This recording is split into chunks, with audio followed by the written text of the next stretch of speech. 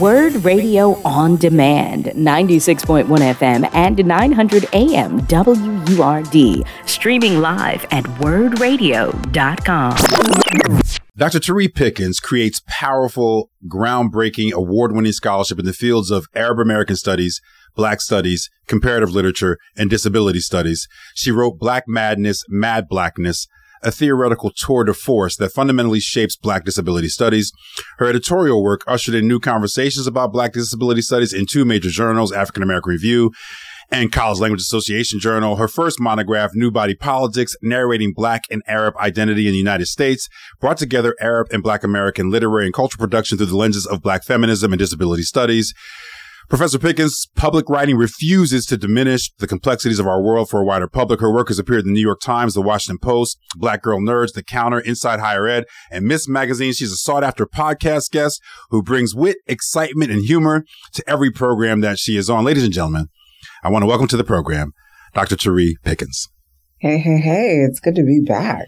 How are y'all? It's great. It's great to have you on and great to be in conversation with you again. I have about 3 really thorny, controversial topics that I want to talk with you about All right.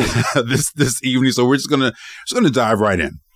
Let's get into it. As you know, VP Antoinette Bonnie Kendia Bailey, the VP of Student Affairs at Lincoln University, Missouri, died by suicide a couple of weeks back, and the president of that institution has been put on leave. I think it's a paid leave, but it's obviously it's a tragic story, right, yeah. Doc? But I don't think that we often understand this longer history of what Black women have had to contend with in the academy, and as someone who has, prosecuted a very successful career in academia, I just wonder what your thoughts are about that situation. I mean, the claims were that she's being bullied by the president of the institution. And my sense is that's probably not the only challenge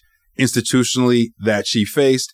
And so I wonder if you can reflect back on that a little bit for us to help our listeners understand the complexities of Black women in leadership roles in institutions of higher education. Sure. So there's a couple of other names that I just want to say that are part of this conversation. Former president of Temple, Joanne Epps, and Dr. Orinthia T. Montague, who passed away. That's right. And so they're part of a larger conversation. And I can't help but invoke Shanna Benjamin's book, Half in Shadow, the one that's about Nellie McKay. Nellie Y. McKay, who used to be at University of Wisconsin-Madison, passed away from cancer. And she's part of a litany of Black women who passed away from cancer, who were also academics and many of them administrators.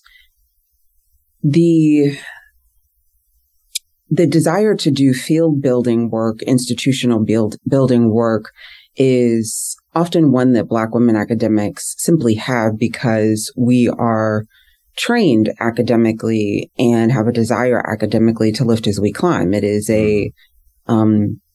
it's a mandate for what turns into a vocation. So the academy as a professor, it doesn't feel just like a job. It feels like the thing you were born to do and the thing you sacrificed to do. And so when there's a service component to the job, you're not just coming in, teaching your classes and doing your research and going home. You are writing letters of recommendation. You are developing policy. You go from pet to threat. You are in situations where there is no one to protect you, no one to tell you, yeah, I saw that too. No one to say, okay, here's how we can strategize to make sure that you feel and are safe. And so these women's deaths, not only did we watch someone be ushered off a stage and the party went on as they lay dying. That was so scary. Wow. Yeah. It just, I reread the reports, the news, and just was astounded by the fact that the way the story is narrated, she slumps over, former President Joanne Epps slumps over in a chair, is carried out. And as she is going on to join the ancestors, the ceremony program continues. It feels like a really callous thing, but that is exactly what happened. Yes. And I think it is a startling example of how it is that Black women's labor is desired, needed, and then also taken for granted. That the logics, the antebellum logics of the country don't cease functioning in our current moment, such that Black women's labor is understood as what keeps the country running, what keeps the institutions running, but also the thing that can be most easily sacrificed. Professor Theri, I've been accused of being a little bit too academic here, so you're going to have to break down the antebellum logics that are still persisting with us. It's been a teaching day, so I'm in that mode. Yes. So antebellum refers to the period of enslavement, and the logic that occurs there is that Black women are required for the slavery system, which was economic, political, social, cultural. And that system was predicated on pleasure and profit. And with Black women, the pleasure, as you can imagine it, was sexual exploitation, sexual assault, rape. And that resulted in profit because the condition of the slave was followed from the condition of the mother. And so Black women's bodies were the places of enslavers' pleasure and profit. So that logic, the way that functions in the institution is that Black women are there for the pleasure of the institution, to make it look good, to shore up its so-called commitment to racial equity and diversity, and to create a profit as a result of their face being on certain things, or their labor working to make sure that the institution stays afloat. And then as soon as they can be dispatched with, they are. And that sounds cruel and calculated. And often it doesn't feel like it's that cruel and calculated. It feels like for a lot of people, the coincidence of circumstance, it's a confluence of, this person didn't mean it, and this is just so how it happened. But the logic means that it keeps happening over and over again. So we have to look at the system in which this occurs. So you're already segueing into my next piece, and definitely R.I.P. to Sister Candia Bailey. I mean, I it's just hard to fathom. I have a lot of people very close to me in my life and in my world that are academics and institutional leaders. So that story that's a harrowing story. To me, but you're already segueing into the next piece I want to talk to you about while we have you here. Is I'd love to hear your thoughts about what happened to former President Claudine Gay, to Professor Claudine Gay up at Harvard. I know you and I've had some sidebar conversations about it. I've talked about it a lot on air. But where do you where do you stand on that piece? When I first heard the story, it was around the time where the New York Times reported that the Harvard Corporation was standing by her. And I thought, this is not going to be permanent. Something is going to happen. And then when it happened, I got the information via text message from a friend of mine. And my first thought was, this could be any one of us. That's right. So university presidents are not trained in political theater. And so that's what was happening at those congressional hearings. And no one said anything to her about the slippery line that she has to walk as a university president, that was a very different line than one has to walk in front of politicians. And so the inability or refusal to prepare her for what she encountered, and the inability and or refusal to stand by her when she said something that's very common to the university setting, which is that free speech includes things people don't want to hear. That's right. And has to include context. And has to include context, right? Has to. And after that, the charges of plagiarism they were just odd. Mm-hmm. I don't know how you look at a dissertation that was written on paper, kind of missing quotation mark, and call it plagiarism, or literally on paper. Like, this is how far back they went. That's right. That's right. Like, we needed correction tape at that point, right? Like, this was something that we were using whiteout. We were literally, I'm not exaggerating. We were using whiteout. Young Jordan's cracking up in the studio. We were using whiteout back then, but but hold on, Professor. Mm-hmm. No one talked about that. Maybe we were having these conversations sidebar, but the New York Times in the dozens of stories didn't talk about that. Yeah. I mean, there are reporters who remember what it was to type a story without a computer. So I'm not entirely sure how that missed them. I don't know. But there's also this other issue of not being able to read academic discourse. Now, there's a lot that, I try to be an accessible writer. I try to help people edit to be accessible. Mm-hmm. But academic conversations are built on the idea that people are joining with a degree of information. Mm-hmm. And so there's a lot of shorthand, and we call that jargon, and we call that academese. Mm-hmm. And that's for the ease of communication between people who have a shared knowledge, a shared baseline. Are you calling me a nerd? Are you calling me a nerd right now? I mean, I'm there with you. Okay. So pot kettle. Okay. All right. But, it is alienating mm-hmm. to the rest of us, mm-hmm. Or to I guess I can't say us, to other folks. It is. It is.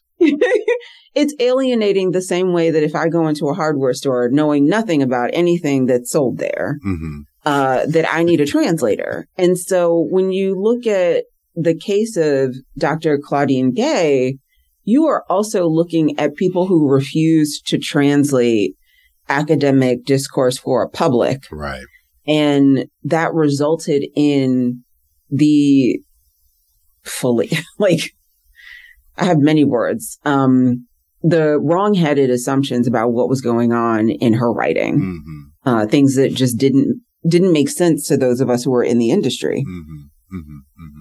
I feel like this is my Cat Williams interview, and I'm about to be telling some truth. So while we're in the space, I appreciate the truth telling I do. While we're in the space, the third piece I want to talk about, and I want you to be careful here, Theri, seriously on this. But I'm curious. I mean, you have studied Arab American culture and its interface with Black culture, and I would love for you to do two things. As long as you're comfortable talking about it, I would love for you to think with our listeners a little bit about the interface as you see it between Black Americans and Palestinians and why so many Black Americans feel a sense of solidarity with the challenges that we're seeing there. And then, we opened up the show with a clip from Representative Maxine Waters, who's saying, mm-hmm. hey, when we see what's going on with the Houthi rebels and the U.S. strikes, this thing could be World War III. Yep. I'm just curious as to, from your understanding of the Arab American perspective, kind of how do you see those two pieces? And again, I fully understand that talking about this and saying the wrong thing, folks, might come after you. So I want you to be smart and careful about it. But I'm just curious as to your sense about that conflict from those two perspective points. Okay, sure. So I want to do a little bit of a history lesson. So Arab American immigration has three different waves. So there's the first wave in the late 19th century mm-hmm. and early 20th century. And then there is a second wave after 1924. Okay. Once immigration laws shifted. And then there is a third wave post 1948, post 1967. And those 2 years are crucial for two reasons. The first is in 1948, there's the violent formation of the State of Israel. Correct. And the formation of the State of Israel comes about because the rest of the world feels guilt, shame, and embarrassment as a result of the worldwide eugenics and white supremacist, anti-Semitic ideas and policies that led to the rise of fascism in Nazi Germany. Mm-hmm. And in 1967, there's the Arab-Israeli War, sometimes called the Six-Day War, also called the Naksa, which was a sound defeat where the state of Israel decimated Arab, kind of pan-Arab armies in 6 days. Mm. And so that leads to a large amount of immigrants in the U.S. from the Arab world who are politically activated, who understand themselves as citizens of the global South, before we had that language of the global majority, people of color. Mm-hmm. And while all of this is happening in the U.S., you have Black soldiers coming back from World War II who are being lynched and spit on in the streets. Mm-hmm. And they are deeply concerned with what was called the double V, the victory at home and abroad, and a desire for desegregation efforts. Mm-hmm. And so those soldiers, veterans, are largely the ones who we celebrate. So Medgar Evers was a veteran, right? Like there's a long history of Black veteran advocacy. And in addition to that, 1967, you have Black Panthers, you have the wake of King and X and all of these folks who are watching global events and are deeply concerned that they recognize themselves in the Palestinians. Mm. And so they are looking at what appears to them like separate but equal. Doc, we got to take a commercial break. I want to bring you back and just pick up right where we left off. Absolutely. We're in conversation with Dr. Theri Pickens and going a little bit in depth into the history of the interface between Black Americans, African Americans, and Arab Americans and the formation of the state of Israel and the different conflicts that have taken place through history to understand the solidarity that our community feels with Palestinians. You're listening to Evening Words. I'm your host, Dr. James Peterson. We are live on WRD 900 AM, 96.1 FM. We'll be back after these messages. Time for a traffic update on Word Radio. We've got a vehicle fire on the Atlantic City Expressway. This is eastbound in Camden County between Williamstown and Winslow Blue Anchor. The right lane's blocked here through the area. Elsewhere, the Schuylkill Expressway, that's heavy eastbound, Blue Route to Belmont Avenue. Also Montgomery Drive out to University Avenue. Westbound, we're heavy from University Avenue to Girard Avenue and City Avenue to Belmont Avenue. Jamming up on 95 northbound, Allegheny Avenue to Bridge Street. Heavy on the Boulevard northbound between 76 and Broad Street. The Vine backs up westbound 8th to the Schuylkill, 676 in Camden. That's heavy southbound, Collings Avenue, 276. Report brought to you by Progressive Insurance. Looking for a career you love with flexibility, great pay and benefits, and one of the country's top workplaces? Join the growing team at Progressive Insurance. Go to progressive.com/careers and apply online today. And for more traffic information, log on to sigalert.com. I'm Jason Lee with your Philadelphia area traffic. Words of empowerment. Oh, I am Vera Portier, and I am the founder of Every Heartbeat Counts. Yes, younger generation, please. Life is short. Love one another. Take care of one another. Advocate for one another. Be kind. We're better together. We are better together. Talk to your parents. Reach out to somebody in 100 Black Men. You are loved. I know you feel like we're a little disconnected. I'm willing to talk to you and connect with you and just get on the same wavelength. We love you. This is Words of Joy and Empowerment on WURD, Progressive Black Talk Media. Audio provided by Love Now Media. These Words of Joy and Empowerment are brought to you by Wells Fargo, Mainline Health, and the Pennsylvania Lottery. Start your new year with a membership at the African American Museum in Philadelphia. Membership includes unlimited visits to the museum, and you'll be the first to hear details about our 4 signature events: MLK Day, Black History Month, Juneteenth, and Kwanzaa. Don't miss out. Sign up today at aampmuseum.org. Hey, Philly homeowners, did you recently receive your real estate tax bill in the mail? The City of Philadelphia has a special program qualifying homeowners can receive a one-time credit up to $500 added to their real estate tax account. It could be used for 2023 or 2024 tax bill or as a credit for future years. Apply at phila.gov/council.tax-credit before January 31st, 2024. phila.gov/council.tax-credit. Tune in to EcoWord Magazine, hosted by POC, the first Friday at 11 a.m. for the PA Lottery EcoWord Tip of the Day. Brought to you by PA Lottery, benefiting older Pennsylvanians every day. Where's the professor? Microphone check, 1, 2, here we go. And now back to Evening Words with Dr. James Peterson on WURD, Progressive Black Talk Media.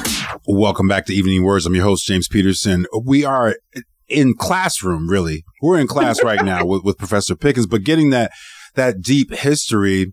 And Doc, one of the reasons why I wanted to kind of explore this is because a lot of folks call in and they're dismayed about what they're seeing on TV. And, you know, a lot of people call in and there's like, they don't understand the chilling effect on discourse. Like, you can't even say this. You can't even say that. You know, like I've said genocide on the air and people call them and say, don't say that. We don't want you to lose your platform. Like the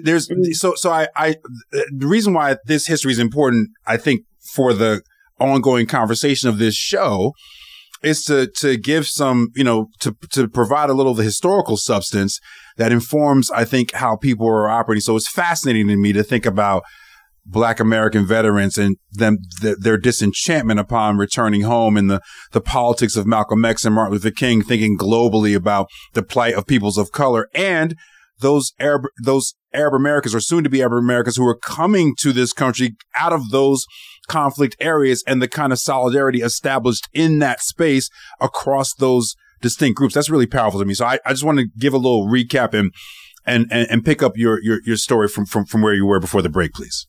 Yeah, absolutely. So before the break, we were in 1967, and Black folks were looking at Palestinians thinking, we know what this looks like. We know separate but equal. We know the taking of land. We know what it is to feel like you are entitled to a citizenship that is not available to you. And I think when we talk about Black veterans, we also have to think about their participation in the military in wars where they were not necessarily on the side of the U.S.'s aims. So one of the more famous examples we point to is Muhammad Ali, which is also another connection to Muslim Arab Americans. Yep. And his refusal to fight in Vietnam. We also have to think about someone like Malcolm X, who was engaged with the Nation of Islam. And one of the women who assists him with understanding his faith differently is Haji Alia Al-Ogdi Al-Hassan, who was of Dearborn, Michigan. And her, she assists him with what it means to be in submission to the 5 pillars of Islam. So his understanding of his faith, his understanding of how to live that out toward the latter ends of his life was shaped by a profound encounter with Arab Americans, Muslim Arab Americans. I want to also be clear that the reason why I'm specifying that there are Muslim Arab Americans is because there are also Christian Arab Americans. That's right. And Jewish Arab Americans and agnostic Arab Americans. That's right. They are a wide and deep and varied group. And so when folks who immigrate to the U.S. are immigrating because they cannot go back to their countries of origin, their communities. So think about like Houston, Texas, and Peterson, New Jersey, and Dearborn in Detroit, Michigan. They're next to Black folks. And so the Arab American left in the mid 20th century finds political allies in Black folks. There's an uneasy analogy between Palestine and being second-class citizens here in the U.S. It's not a perfect analogy. Mm-hmm. And one of these things is not always like the other. And yet, the similarities cannot be missed. So you have a long history of Black folks thinking as global citizens, and you also have a long history of Arab folks finding solidarity with Black folks. Wow. So today, as those of us who have social media accounts are engaged and watching Motaz Aziza and Bisan, and we are looking at folks chronicling their lives on the ground, people who are starving, you can hear the bombs dropping in the background. Mm-hmm. And, you know, it is horrifying. Mm-hmm. Because as a Black person, what I know to be true is that when I look at those Palestinian children, when I look at those Palestinian adults, when I think about the fact that Gaza is about the size of Philly, mm-hmm. I think about my people. Mm-hmm. And part of the reason why I was and am so invested in Arab American studies is because as a little kid in Peterson, I would get lost. And depending on what language I answered to, I was always mistaken for somebody else's child. Arab child, Latinx child, Black child. Right. You can go a lot of different ways. Ways. That's right. Whatever you want. And, you know, I think always being treated with love and respect mm-hmm. meant that there was another group of people who felt like kin. And so because Black folks have always in this country thought globally, I'm thinking about David Walker and his appeal to the colored citizens of the world. Thinking globally for me meant also thinking about what it means for Arab Americans to have Palestine as a particular political flashpoint and what it means to be in solidarity. So right now, yeah, I'd call it a genocide. And right now... And a famine. And the complete residential destruction of universities, destruction of, I mean, the life is obviously premium, but destruction of the entire infrastructure of a whole society. Yep. And Bisan's question a couple of weeks ago was, what can we go back to? Am I lucky to have survived this? And that is a hard question. I also want to point out that as we consider this and as we look at these images, it is crucial to not think that this is not Black folks' problem. Because when we were invested in boycott, divestment, and sanctions for South Africa, that was our problem. It's no surprise to me that South Africa is the country whose lawyers are bringing the charges. Look at how history works. That's right. Yeah. Yep.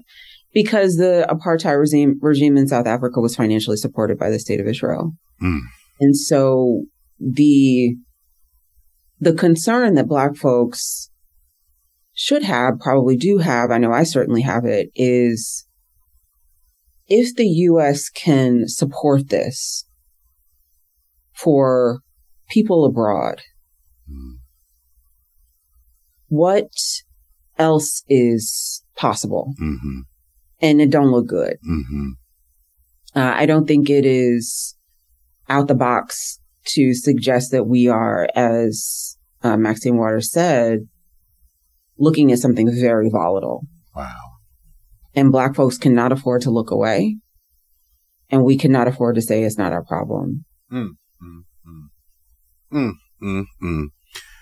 Professor Theri Pickens, I thank you so much for spending so much time with us. I know you're extraordinarily busy, and thank you for the history, the historical context around that global solidarity that folks feel, but sometimes it's good to remind us of the history to understand the value and the weight of it. That's a hefty reciprocal sense of solidarity between Arab Americans and African Americans. And I think that, we a lot of times we say, hey, well, you're getting a lot of love on Facebook right now, Doc. A lot of love. They're saying stay up. They're saying stay up and keep up the good fight, But sometimes we hide that reciprocal political history in the religion, especially here in Philadelphia, because it's such a strong and powerful and important Muslim population. But thank you for that is what I want to say. We are out of time, but I appreciate you coming on the airwaves, and Doc, I hope you'll come back and share some of your knowledge again sometime soon. Absolutely. Anytime. One last thing before I go. Mm-hmm. Free Palestine.